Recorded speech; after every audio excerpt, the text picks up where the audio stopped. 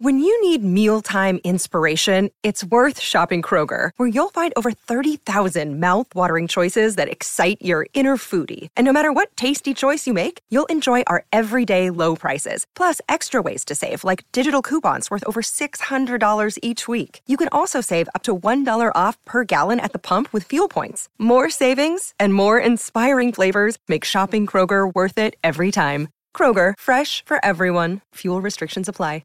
I wanted a career in which everything would matter, so I joined the CIA, and now I help protect our families, our friends, and every fellow American. Find out how everything you do in your career can impact our nation. Visit cia.gov/careers to learn more and apply. Football!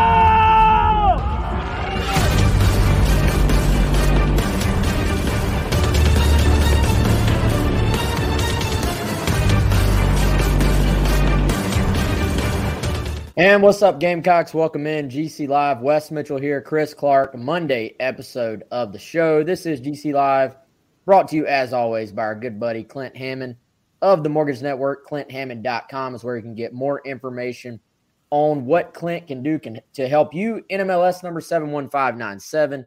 Email address is chammond@mortgagenetwork.com.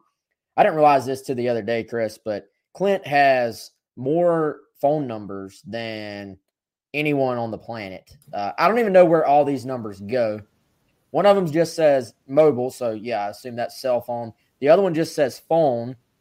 Then there's also a third number that goes across the top of our head every day. So I don't know. Call one of these numbers, 803-422-6797, 803-576-4450, or the one you see right there, 803-771-6933. I'd say just go to ClintHammond.com, honestly. But if you're in the market for a new home or you want to see what options you may have to possibly refinance, Clint is your guy, and he'll help walk you through that process. Gamecocks 21, Auburn 17, the result on Saturday night. Lots of happy Gamecocks Saturday night that has continued over into Sunday and Monday, Chris. Just a different vibe. I think we talked all offseason, all preseason, about what is a realistic expectation to put on this team, to put on this program.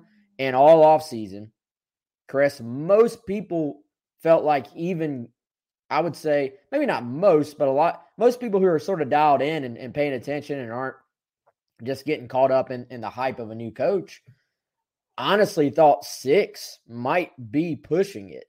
Now, if you're South Carolina, you get to 6. You have one final regular season game remaining, and you, of course, have a bowl game left too.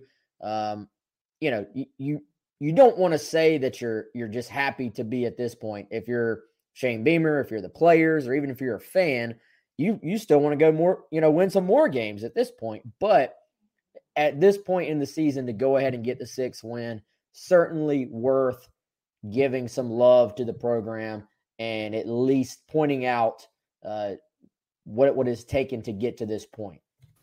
Yeah, and this team has now outperformed the kind of national expectation, which, as we know, Wes, is not the end-all be-all, right? But they have surpassed that, and I think they have been able to take advantage of some situations where you look at Florida, you look at Auburn. Those teams were not maybe what we thought they were going into this year. And then some other teams, on the other side of that, maybe a little bit better than we thought going into this season. So even with this South Carolina team itself, there's been some areas where they've been better than we've expected. There's been some areas where maybe it's been about the same, some areas where they have not been as good as anticipated. We say that often here on GC Live. And so, certainly positive. And I think the biggest thing that stands out about this, Wes, just when you kind of take this season as a whole, one more game in the regular season and then a bowl to go, obviously. Story's still being written. But I think it's evident that Shane Beamer's talk about culture is not just this empty platitude. It's thrown around so much by coaches. It's a buzzword. It's an eye roller when most people use it. Some people may have even rolled their eyes when Shane Beamer used it. But I think the way that he's kept this team together and the way that this team has continued to play this season, in the games, they've been consistent with that. Win or loss, ugly games like Tennessee and A&M, come from behind games, East Carolina, right? Auburn, even the early stages of the Florida game, it's not like they waxed Florida immediately. It kind of built up over time. They have continued to play, this team has. And so that goes back to Shane Beamer's positivity, the culture that he's built. And that's really what stands out. And I think in some ways that's how they've been able to maximize, what this team has had. Have they left some opportunities on the table still? Sure. I think you point to probably the Missouri game as the greatest, evidence of that, the Kentucky game being another one. But they've also won some games they easily could have lost. Auburn being one, East Carolina being one. That would have looked like a bad loss. Instead, you put it in the win column. Vandy, obviously, the greatest example of that. So this team, regardless of the situation, has continued to play. And since they've done that, and I think that's a top-down type of thing, the players deserve a lot of credit, so does Shane Beamer. That's why they're now in the position to go to a bowl in year one, which I think we said, Wes, at the outset before the season, if this team makes a bowl, very good accomplishment for this team in year one. Yeah, no. I think, man, you look and every year towards the end of a season, the most optimistic of fans will look and say, well, we got 6 wins, but we could have had 8. And the most, the most pessimistic of fans as far as how they paint the current program will say, well, we only beat Vandy by 1, and we could have lost to ECU, and et cetera, et cetera, et cetera. And here's the thing. You are what your record says you are. And pretty much every single year, unless you just have a magical season and you go undefeated, which how many college football players in the history of the game even get to experience that, like an actual perfect season? Every single team, for the most part, can look back and say this could have gone differently or that could have gone differently. And it sort of slides you one way or the other as far as your win total goes. So were there missed opportunities this year? Like you said, maybe against Missouri, maybe against Kentucky? Yes. Were there opportunities where Carolina could have lost more games? Yes. But right now, as it is, there's 1 game left in the regular season. They're at 6 wins. So that's what they are. To me, they're not an almost 8-win team. They're not an almost 4-win team. They're a 6-win team. That's where they are. And that's what you go in the record books. That's what you'll be for the rest of history at this point in the season. So to me, I go back to the Muschamp era. And let's try to learn from the Muschamp era as well. One, I think we should acknowledge how impressive this season was so far. I think we shouldn't go overboard with it, like we maybe did with the 9-win Muschamp season, where there were really some teams that were down. And now I think a lot of those teams were further down than some of the teams that this South Carolina team has beaten.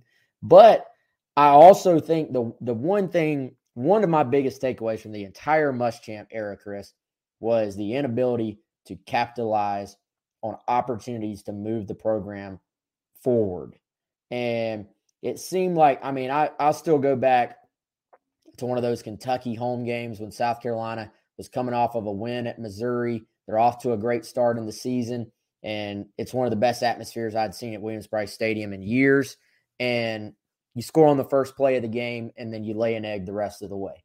To me, if you're going to push a program from where it is to a point that is greater than where it is currently, you have to take advantage when you have opportunities. Did Florida come in a little bit deflated, a little bit defeated? Yes. But did you take advantage of them being in that state of mind? Yes. Did you take advantage of a winnable game against Auburn on Saturday night? Yes, you did. And here's the thing. South Carolina, until last year, hadn't beaten Auburn since when? It was like 100 years. And now they've beaten them 2 years in a row. So to me, there is no there's no kind of looking at that win and saying, well, it was because of this, it was because of that. But no, you beat Auburn. You beat Auburn for the second straight year. It counts as a win. And South Carolina gets all the credit in the world for that. And I got to imagine, even if nobody over there will ever admit it, Chris, that one probably felt a little bit better than most. And I don't think Jabari Ellis is dropping the mic on Twitter, posting pictures of Mike Bobo after the game. You know, if that part just was not a storyline. You know what I mean? Like that was clearly a storyline in the locker room. If your starting senior defensive lineman is tweeting about Mike Bobo.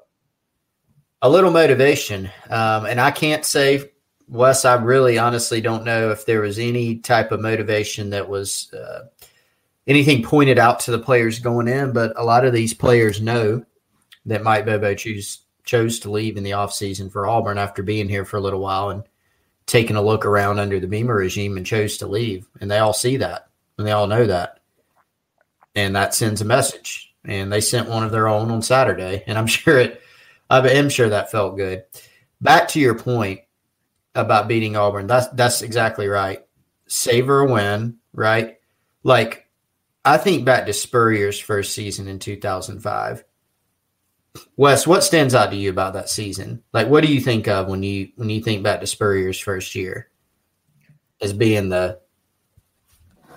I think of getting some signature wins against teams that South Carolina had not beaten before. I remember sitting in my dorm, watching them beat Tennessee on the road on that Josh Brown field goal that went barely over the crossbar. And that's what most people are going to remember. I think most people are going to remember, aside from just Spurrier's presence himself, beating Tennessee in Knoxville for the first time and beating Florida at home in Urban Meyer's first year. Like that's what people are going to remember. Now, what if I go back and tell you, well, that Tennessee team finished 5-6. Now they're ranked at the time. So South Carolina had beaten a ranked opponent on the road for the first time. I mean, that felt great. And it was an exciting game. It's still awesome. You don't look back and say, well, I don't enjoy thinking about that as much because it turns out Tennessee was 5-6. No, you did it for the first time. And it was Spurrier. He loved to troll Tennessee. So there are all these built-in things. The Florida game, now that Florida team finished with 9 wins. They went to a bowl. They won 9 games. They finished ranked. 30-22 win. Great environment for a day game at Williams-Brice. That was another signature win, right? Florida, Spurrier, all that stuff. The point is that Carolina team was kind of unremarkable. I mean, they won 7 games. They did pick up a couple signature wins. It doesn't really matter if Florida wasn't what they would become under Urban Meyer, which is a powerhouse. It doesn't matter that Tennessee was down. So I don't think in year one under Shane Beamer, you look at it and go, well, the wins they got, they weren't all that impressive. With where this program's at, there were some toss-up games. There's some games they should win. There's some games that, quite honestly, they shouldn't be picked to win. And they have mostly surpassed the expectations. They have a couple more opportunities, really good opportunities to go and kind of put their stamp on the rest of the year. We'll get into that, of course, as the week wears on. South Carolina versus Clemson, the matchup and what that means. Clemson opening as a 14-point favorite. Little high, but they did sort of put it together on offense on Saturday, so that's obviously weighing in on that. It has already started to slide down. I believe it's about 11 as we sit here at 2:15 on Monday afternoon, Chris. But let's talk about South Carolina Auburn and the actual game and how it played out. And, you know, man, this is another example of a team that's just sort of hung in there and battled. And, you know, I think you look down 14-0. I never got the sense that there was really any panic in the stadium. It was kind of business as usual. It strangely didn't feel like a dominant 14. Some 14-0 starts just feel like, whoa, this game. The way the Tennessee game started, you know, and South Carolina's down 14-0, and then they have the turnover Then they have the turnover there, basically, the interception. You kind of just felt like, man, this game might be over. Auburn game, I didn't get the sense at all, even with South Carolina down 14-0, just felt like they were still in the game, and they kept battling. They go down, going for it on fourth down, getting the ball to Z White. It's been a beautiful play for them all year. The sort of little, it's not, I guess it is kind of a pick play, but you're wanting your running back isolated in man coverage, and you run him across the formation. And that play has been really good to them. It was good to them against Missouri as well. Zaquandre White's so good in the passing game anyway. It's a high percentage play for South Carolina. So that was, to me, that didn't turn the game, but obviously it was a huge play in the game.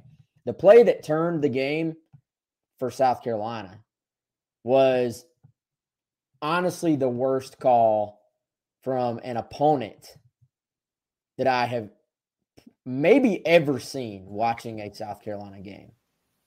And that was going for it on 4th and 1.5, backed up in your own territory, having Tank Bigsby, who had really been gashing South Carolina. And I will say this, guys, I have no problem with coaches going for it on 4th down. If it's 4th and 1, I wish a coach would go for it from their own 10. If it's 4th and 1, go for it. I respect when coaches go for it. Now, into the half, you're still up 14-7. You, for the most part, controlled the game. I'm probably punting that one away. But if I'm not punting it away, I promise you, Bigsby is getting the football. And I promise you, he's not going to be standing on the sideline watching. I'll be honest, Chris, when it happened at the game, I didn't even realize 4 wasn't on the field. It wasn't until I rewatched the game that I said, wait a second.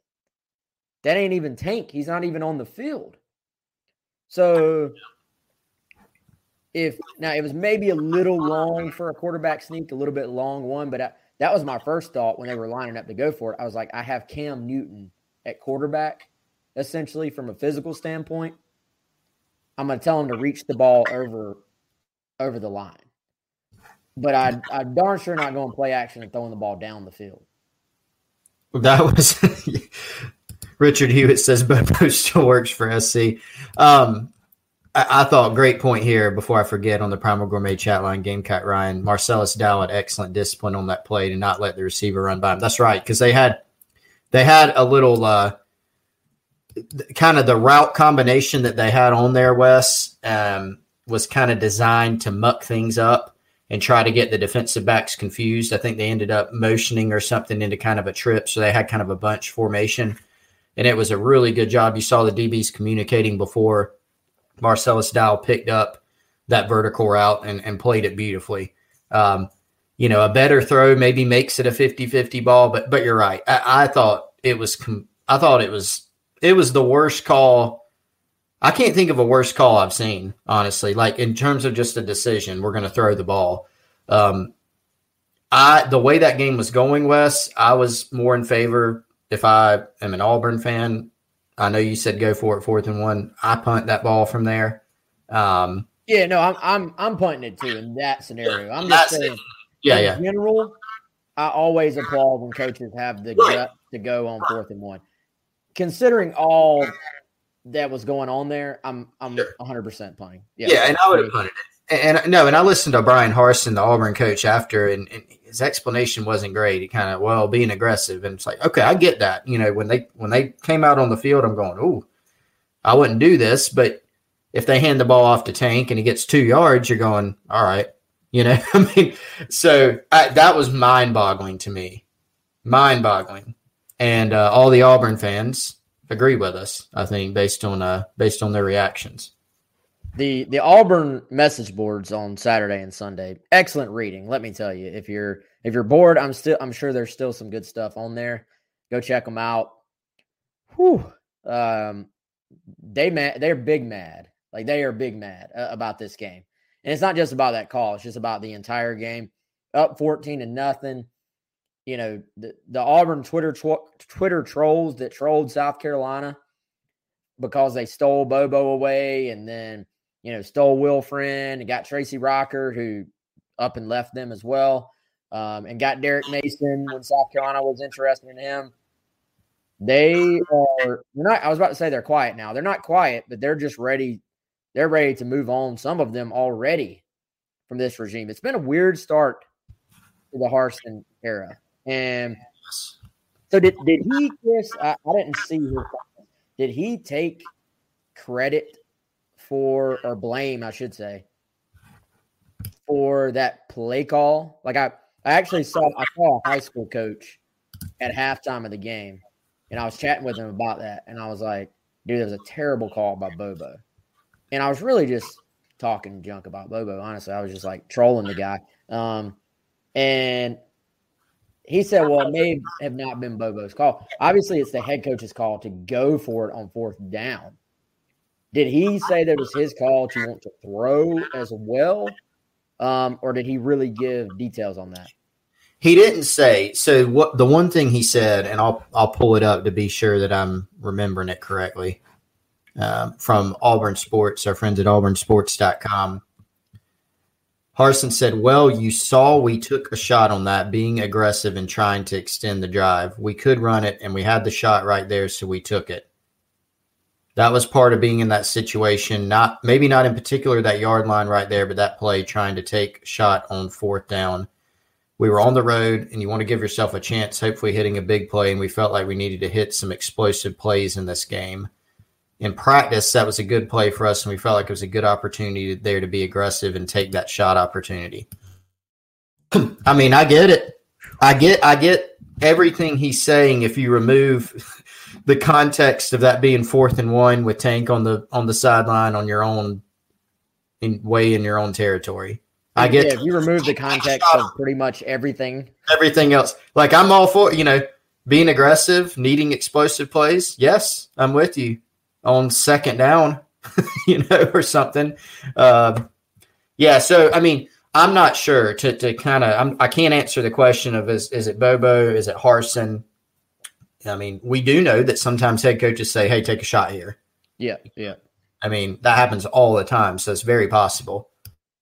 Yeah, you know what, man, I'll maybe even applaud a 4th and 1 play action if – if you're down at the South Carolina 35 or something and you're not going, it was just such a low percentage play. And if you're a team that's just getting stuffed, but you feel like you have to go for it on a 4th and 1, like you're down in the game or something, and they go play action and roll the quarterback out and try to create something on the edge instead of just pounded it in the middle because you haven't been able to do that all day. That's a completely different context, right? Like it's not, to me, it's just, you still have the lead. It's the end of the half. Carolina's offense did score the last drive, but hadn't really done a ton in the game at that point. You gave that stadium life. Like, you gave that stadium life. That completely turned the game. I'll say this, man.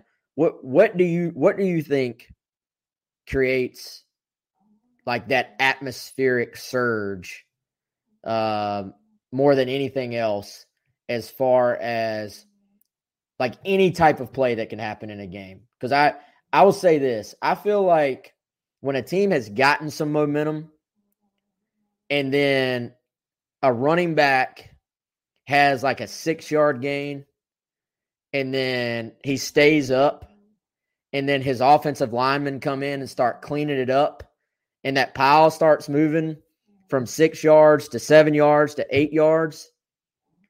We saw that several times on Saturday.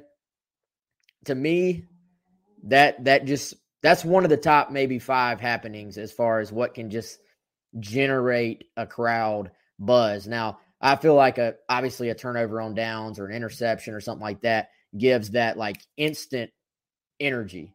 But as far as just the building up of a crowd and the players feeding off the crowd feeding off the players, those moments when it seems like when South Carolina has plays like that, that means good things are going to happen on that night. Yeah, that's immediately where my mind went. A sack is another thing you could add in.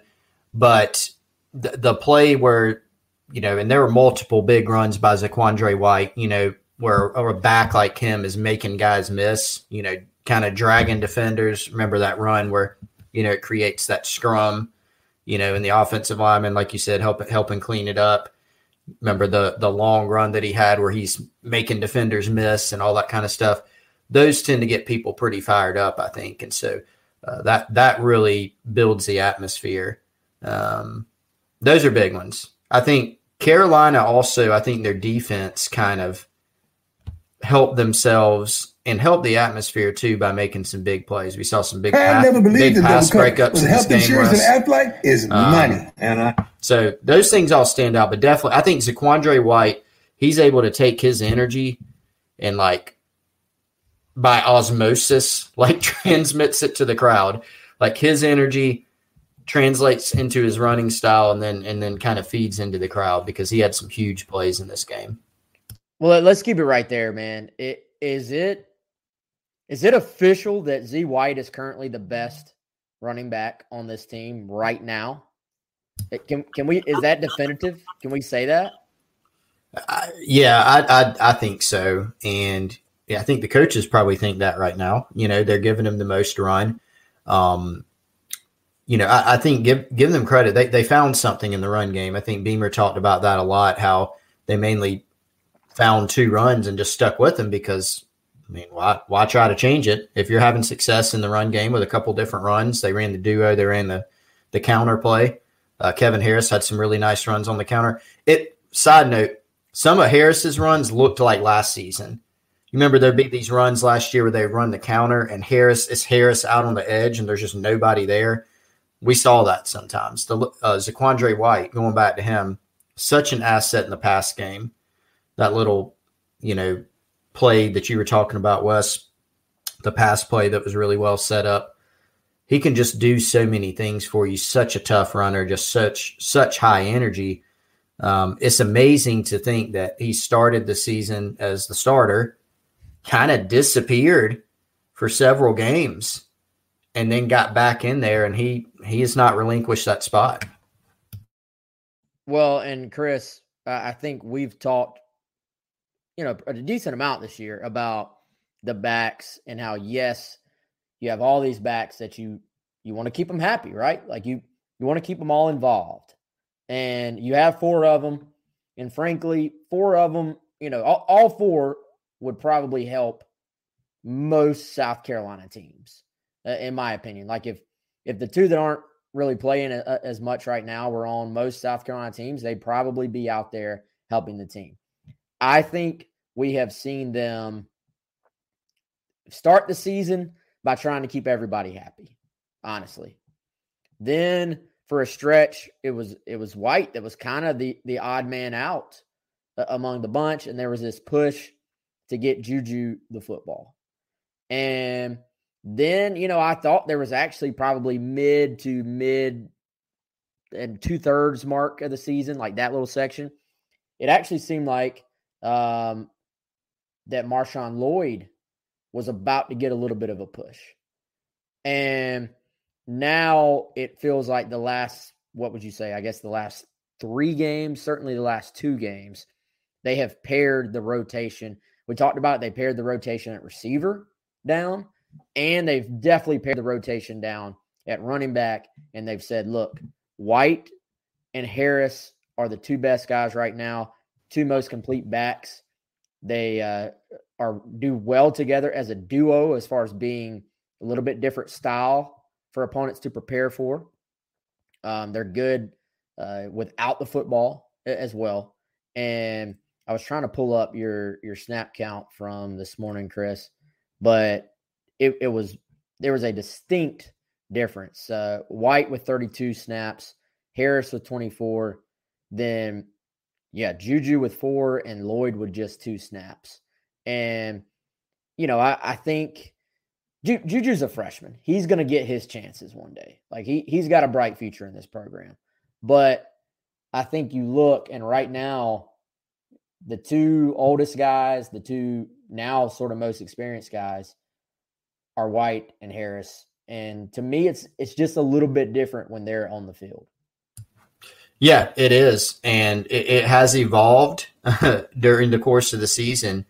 A lot of things have evolved, about this team, which is kind of interesting. I think taking a deep dive after the year is finished and kind of going back and looking at how things started, how things ended, particularly on offense, some interesting differences there. And the running back rotation is one. And so, hey, credit to Zaquandre White, because this guy's an excellent teammate, which we knew. He's a high-energy guy, and he never let that slip. There were several games where he wasn't getting much run, but he was patient. He waited. He got back in there, and now he's the top option there. Kevin Harris has found his stride. I was watching Marshawn Lloyd in warm-ups, Wes, and he looks like high school Marshawn Lloyd, But when you look at White, when you look at Harris, those guys have earned it, and they're playing really, really well, and they're giving this team the best chance in the coach's mind offensively. And when you watch them play, you can see that. You can see why they're playing the most, and you can see why they're on the field right now.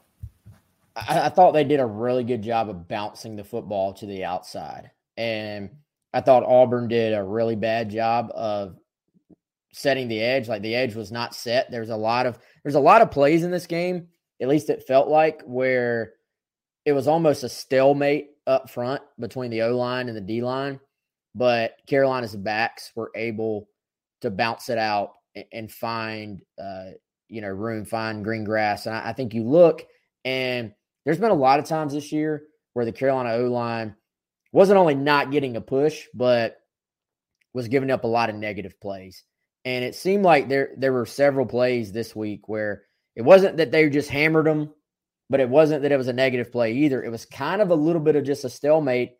And then the backs were making a very, very quick decision to say, I'm bouncing this. And it was there. It was there for a lot of the night, I feel like. So I don't know exactly what spurred that. But Beamer and those guys clearly felt like the two runs they were calling were a good fit, both for these two kids and for what they were seeing from Auburn's defense. I thought it was a little bit petty that Harsin seemed to take offense, if that's the word, to Beamer saying we only ran two plays. And he was talking about they only ran two particular run calls basically in the second half. If you heard Beamer say it, in no way was he even thinking about Auburn in that moment. How much have we all talked about the run game struggles all season long, man? We're tired of talking about the offensive struggles. Beamer's probably tired of hearing about it, certainly tired of answering questions about it. In no way was he throwing Auburn under the bus? Was he throwing their coaches under the bus? Was he throwing shade at them? He was just trying to say, look, our guy, we didn't try to outthink them. We didn't try to trick them. Our guys went and executed in a physical football game. He was trying to pay his guys a compliment and give them some credit. So, Harsin, not everything is about you, is kind of my takeaway. You know what I mean? This is why coaches feel like they can't say anything in press conferences, because it's a completely innocent comment. But apparently there was a little bit of issue with that. Yeah, I didn't see anything wrong with it at the time either. I took it the exact same way you did, in that we found something and we stuck with it. And I don't think, you ask a coach, hey, what did you find in the game that was successful? Or, hey, I saw that, for people who actually observed the game, I saw that you ran this particular pass concept. What – think about that, the John Hoke, Georgia game, the Grayson Lambert game. They ran a slant 700 times, right, and completed, I think, 699 of them. So, coming out of that, I don't know what was said at the time, but if a coach would have said, hey, notice the slant had a lot of success, you say, yeah, we ran that a lot. We saw it. We liked it. Innocent comment. I think things are kind of testy in Auburn right now, Wes. They've been testy from the get-go. I know you and I both kind of heard some things about internally at Auburn. This season has not gone all that great. It's been a weird year. They dismissed their wide receiver coach a few games into the season. Weird fit. Brian Harson's kind of a weird fit there. Our guy John Bryce at Football Scoop actually has Brian Harsin on the list for the Washington job. So very interesting times out there. I think a little bit testy and definitely kind of under fire for the fan base, which can kind of, make you a little more testy in press conferences. Yeah, and I'm not gonna get all up in this, Chris, but at least ironic, right? Hopefully my English teacher isn't working and she'll tell me listening, and she'll tell me why this isn't ironic, but I think it's ironic. Maybe I'm misusing it, but he's mentioned for the Washington job, which Washington State fired their coach because he wouldn't get vaccinated, which is it's a law for state employees in the state of Washington. And there's a lot of discussion among Auburn people right now because Harsin reportedly will not disclose if he's vaccinated or not. He hasn't said that he's not, but he hasn't said that he is. So there's, I think weird is just the word for the start to the tenure there. It was kind of an odd fit in the first place. And Auburn people are different, man. They're different. And they tried to run Gus out for years, and they finally got it done. You remember when they tried to run Gus out, and then I think it was like they were trying to run him out. Then he made it to the SEC championship game. Then Arkansas was going to try to hire Gus away from them. And then they're like, well, we were going to fire him, but now that you want him, we're going to give him a raise. It was almost like somebody wanting to break up with their girlfriend until they realize somebody else is interested. Yeah. They get jealous. They're a different bunch, man. It's the weirdest football team in ever. And, it's a different place. I mean, if you talk to people who have worked there in athletics or whatever, like, it's a different place. I mean, they all say the same thing. I don't know what it is exactly, but it is different. Gus Malzahn definitely year to year, to kind of set his hot seat status, and sometimes even week to week, he would set his hot seat status. And he's doing well at UCF, man. I think that's a really good fit for Gus Malzahn. Speaking of hot seats, we have to talk at least for a moment about the Dan Mullen firing at Florida.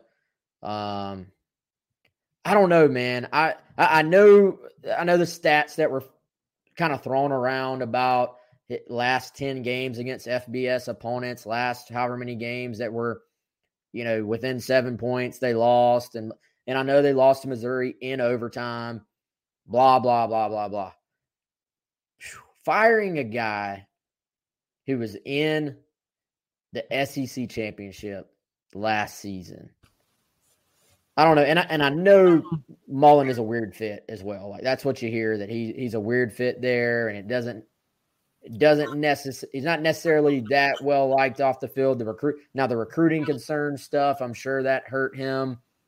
And maybe Florida will be proved to be like prophetic for to go out and just make the move before things go completely bad. But I mean, at some point you are allowed to have a down year, right? You're not gonna just win every. Is this what Saban has done to everyone? Like, Saban's success means everybody thinks you can just be good every single year. Like, I don't know. Like, I feel like coaches, I know how well they're paid. Don't get me wrong, but everybody can't win. Sorry. So you just fire it. I mean, bad season, get them out. Yeah, I think it was a unique situation. I don't think we'll see that everywhere, but Florida's a unique job because it is a pressure cooker. You're expected to win, and you're expected to win in a certain way. You have to win, and you're going to do it with style points, and so Dan Mullen wasn't really into style points. He would, for instance, beat Samford and talk about how it's a great win, even though his defense gave up 50-something points to an FCS team. You know, he had the comment after the bowl about how, because he had some injuries and opt-outs, I thought our second team played well. Things like that. I think what undid Dan Mullen was a variety of factors. One being the Florida pressure cooker. Weird fit, like you said. Not the most – he did not exactly endear himself to a lot of people, including key people. I think it's Kirby Smart's success that was Dan Mullen's undoing, particularly in recruiting, where it looks like Georgia's just sitting around figuring out how to troll Florida by taking all their commitments. The recruiting aspect was a huge concern because if you have a down year, Wes, but you said you can point to, well, I have the number 2 recruiting class in the country coming in. Okay. Yeah, you're probably allowed to have a down year. And then if some of these other factors aren't there, if you've endeared yourself to people, if you're well-liked, et cetera, everything I think just piled up and snowballed for Dan Mullen to where when he had the down year, they took advantage of that situation, I think. I was even hearing at the end of last year, Wes, like you said, they played in the SEC championship game last year. And hung in there, by the way. Hung in there. After that game, you hear, well, they don't really like Mullen. They may get rid of him. You're like, what? Well, I mean, what is going on here? But you heard some of these things where they're not recruiting well. People don't like him, et cetera. And so I think it was just kind of the perfect storm and it snowballed on him. Would you have done the same if you were running Florida's athletic department? That's a tough question. You know what? I would say yes, believe it or not. Which is, I fully recognize, because I agree with your point. Are you not allowed to have a bad year? But I think you look at some of the decisions and all these different things I laid out where if I'm an AD, I'm thinking that way, particularly when I look around the landscape and I'm looking at what Georgia's doing in recruiting. I'm worried about others catching up or maybe passing. I'm looking at what Florida should be. I think it was more indicative of not just having a bad season. I think they looked at the direction of the program and they were trying to get out in front of any slippage. So if I go out and I say, we can keep doing this and gamble, or we can go hire somebody else and start over, I can see why it'd be tempting to hit the reset button. Yeah, I don't know, man. I feel like sometimes we look at small sample sizes as being a trend. Now, again, there is that stat floating around that's like his record the last 10 FBS games or whatever it is. Y'all have seen similar. There's a lot of bad stats about the last 2 seasons at Florida. But I mean, when they saw their opportunity, they pounced on it, man. I mean, fit is a hard thing to describe and it's a hard thing to find, but it is important. It does matter. And endearing yourself to the right people, and it's not like he did himself any favors with the media either, which I think matters as well. All that stuff matters. The perception matters. Connection with your fan base matters. I think Dan Mullen wanted to be Steve Spurrier from a standpoint of, I just want to go call ball plays and not worry about the rest. But there's only one Steve Spurrier. And there'll probably only ever be one. See, you can't in today's landscape, you have to recruit. Yeah, and he wasn't really that concerned about it. And I don't even mean what he said in the press conference. We'll talk about that during recruiting season. Just things you hear, just not super involved, just not super engaged on the recruiting front. And if you're an SEC head coach, you must be engaged or you will get passed. Somebody else is going to be recruiting if you're not. And so I think that was another one of the things people did. Well, you have Dan Mullen here. Who are they going to compare themselves to? It's going to be Georgia. And you look at how Kirby Smart recruits. He's maniacal about it, how well they're playing on the field, how much talent they have, and how much they're stacking up. And I think that was, a critical part of this decision.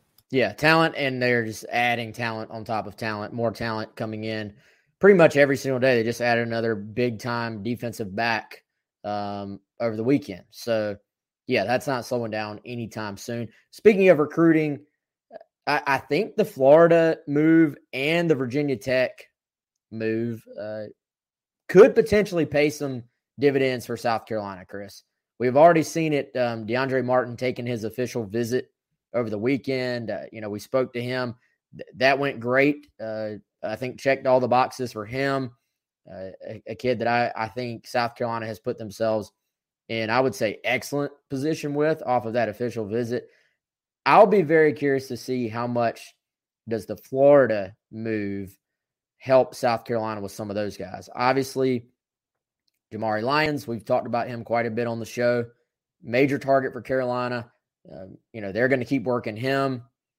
CJ Smith is another intriguing one to keep an eye on. Clearly, Carolina wants receivers. They want playmakers at that position. And he has not officially decommitted. He basically said, I'm going to look around, but I'm not decommitted, which I sort of actually misread the first time I saw the tweet because I saw decommitted in capital letters. And he said, I just want to see what's out there.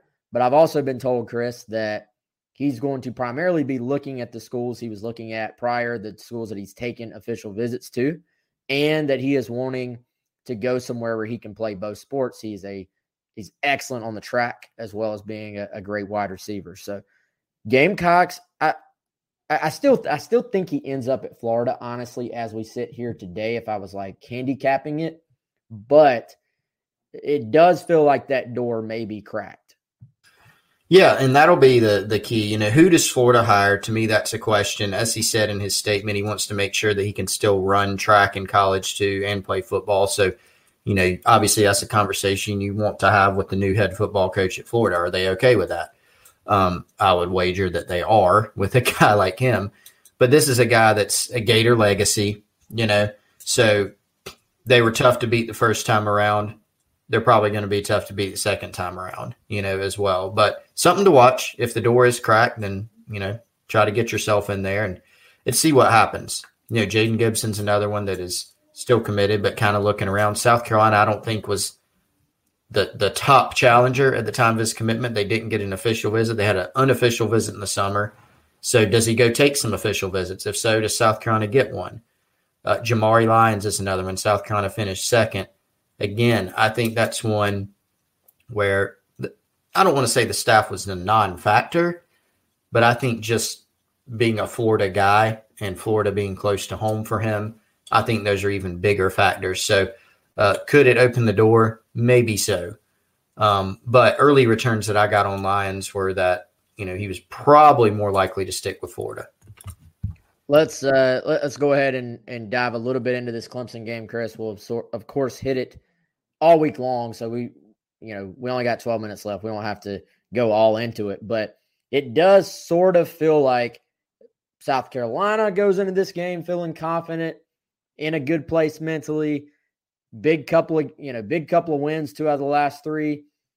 Clemson struggled for pretty much the entire season on offense, and now it certainly feels like they have started to find themselves offensively as well. I really didn't get to see a whole lot of the Clemson win over Wake Forest. Obviously, that was a big win for them, a needed win for them. They scored some points. They ran the football. Both Kobe Pace and Will Shipley had big games on the ground, I think. What's your early takeaway from this Clemson team, Chris? I did get to watch almost all of that game, Wes, and I do think Clemson, I don't want to go as far as to say that they've hit their stride offensively, because you do have to keep in mind that they were playing Wake. Now you say, well, what do you mean? Wake was 9-1. They were a top 10 team in that game. They played great. They have. Their defense has also not been very good. Wake has done what they've done largely on the strength of their offense all year. That, I think, is even bigger concern, right? So Clemson defensively, they're going to be talented. They've got some depth. They do have some injuries and on all sides of the ball, but they've got talent.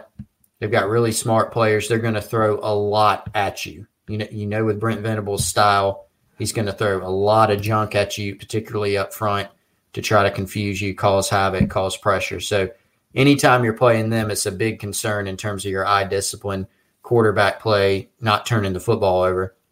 Offensively, they're still not great, in my opinion, but they got Shipley back. He's played well. Pace is very capable. They're down a bunch of receivers because they've had so many injuries. I look at one area. I was asked today, where can South Carolina take advantage? I do think South Carolina's defensive line against Clemson's offensive line, that's an area where they have a chance to make a difference, and they're going to have to, I think, to win this game. Chris, why don't you tell everybody about Dead Soxy? Yeah, so check out deadsoxy.com. Great supporter of the show. Awesome socks, men's and women's. Full catalog at deadsoxy.com, DEADSOXY.com, and you can use the promo code COCKY at checkout to get 25% off your entire order. Yeah, we appreciate Dead Soxy and all of our sponsors. We appreciate Primal Gourmet. You see that little logo if you're watching on the live stream every single day. That's our chat sponsor. Check them out, primalgourmetsc.com. Chris, pretty good weekend or /week in Gamecock Nation. South Carolina football, win over Auburn. Women's soccer, Elite Eight. We had Coach Shelley Smith at our kickoff party, and she was telling us before the season how many of her players were coming back off of injuries. And she was just kind of waiting to see how they were all going to put it together. And, I'm not a soccer expert by any means, but it seemed like this team maybe has kind of just slowly come along as the season's progressed. They've gotten healthy, and now they are in the Elite Eight. So congrats to them. And then South Carolina's women's basketball team, actually right before we went on the air here today, Chris, beating UConn. South Carolina will remain number one, beating UConn by double digits, actually outscoring them 10-0 down the stretch, had a 10-0 run. And they were losing this game early. I can't remember the exact number, but they were losing this game early on and came back and another great win for Dawn Staley. This may be one of the most difficult schedules on paper that I have ever seen. And they'll face UConn again later on in the season. You got to feel like there may be a collision course between these two teams in postseason play as well. Yeah, Chris Wellbaum, who does a great job covering women's basketball for us at GamecockCentral.com, mentioned this could be the first of three, potentially, between South Carolina and UConn. They were down double digits, Wes, in that first half, closed the gap to 3 at halftime, and then just pulled away in the second half. Aaliyah Boston, big down the stretch. Henderson, Cook, great defense, caused more turnovers. UConn in the second half did a really good job on Beckers, I think, defensively as well. So big win for them. Women's soccer team, that was great to see. They've had some adversity. They've had some tough losses this year as well that I think maybe weren't expected, but they're hitting their stride at the right time. Got a big win over North Carolina, I think, in the opening round. Got to play North Carolina, who was, number 2 in the country. Beat those girls and are continuing to roll, so they're doing a great job. No doubt we'll see what happens, but they're in the Elite Eight. That is, I would say, almost always a successful season. So congrats to them. We'll see if the Gamecocks and the Tigers, if South Carolina can continue their winning ways on the football field this week as well. And Tiger Burn is tonight, Chris. From what I understand, Kendall Smith, our excellent intern at Gamecock Central, is going to be out there and provide some views from Tiger Burn. So it'll be a fun week. We'll let you know what our schedule is going to be. Obviously, probably will not have a show on Thursday for Thanksgiving, but we'll let you know what we're going to do the rest of the week. Good point here from John Wilson on Facebook. How about the Trey Jones touchdown, man? That was awesome, man. Good play call in that situation. You had to figure South Carolina had been kind of setting that up. Jones, super athletic dude. I think people forget at camp in the summer when he committed to South Carolina in the 2020 class, Wes? 4'6", 40, and he was 280 pounds, something like that, now up in the 300s, but a super athletic guy, and actually played some tight end H-back at the high school level too for Abbeville. Obviously, great program up at Abbeville, and he helped those guys win a lot of games. So he has the athleticism to do it. They debuted, I think it was against Florida, where they debuted that offset fullback type of role for Trey Jones. He's been a lead blocker and doing a really good job in that role, and just kind of leaked him out there. Really good job on the route, really good catch and getting over the line. So that was awesome to see. Well, and we talked about it last week, Chris. Here's the thing, they know at this point that you're going to run the football when Trey Jones is in there. So they don't really have to account for him as a pass catcher. But now they kind of at least have to know that possibility is there. So you sort of have to commit that man to making sure you don't completely lose him in a pass situation. So I thought it was a great play because it worked, but it also helps those formations work even more in the future. Another comment on here. How about the throw against his body from Jason Brown? That was nice, man. That was really nice. I didn't realize live until I saw the replay on the board just how really accurate and crisp of a pass that was. That was a great throw. When you get down to the goal line, you're going to have to make throws in tighter windows. He's going against his body, and that thing was nice, man. Like that was one of the better throws I think he has made. Yeah, it was extremely impressive. The zip, the accuracy on it. I mean, he put it right there. Couldn't have really handed it to Josh Van any better, which is really impressive because he is rolling to his left. Josh Van ran a nice route. He's absolutely sprinting, to the end, not to the end line, but to the side of the end zone. And Brown placed it right there, against his body. So a great throw there. That was the type of play that Jason Brown can make. And that's one of the things we talk about when he can make some plays that other people on the roster maybe can't make. I think that was an example of one of them.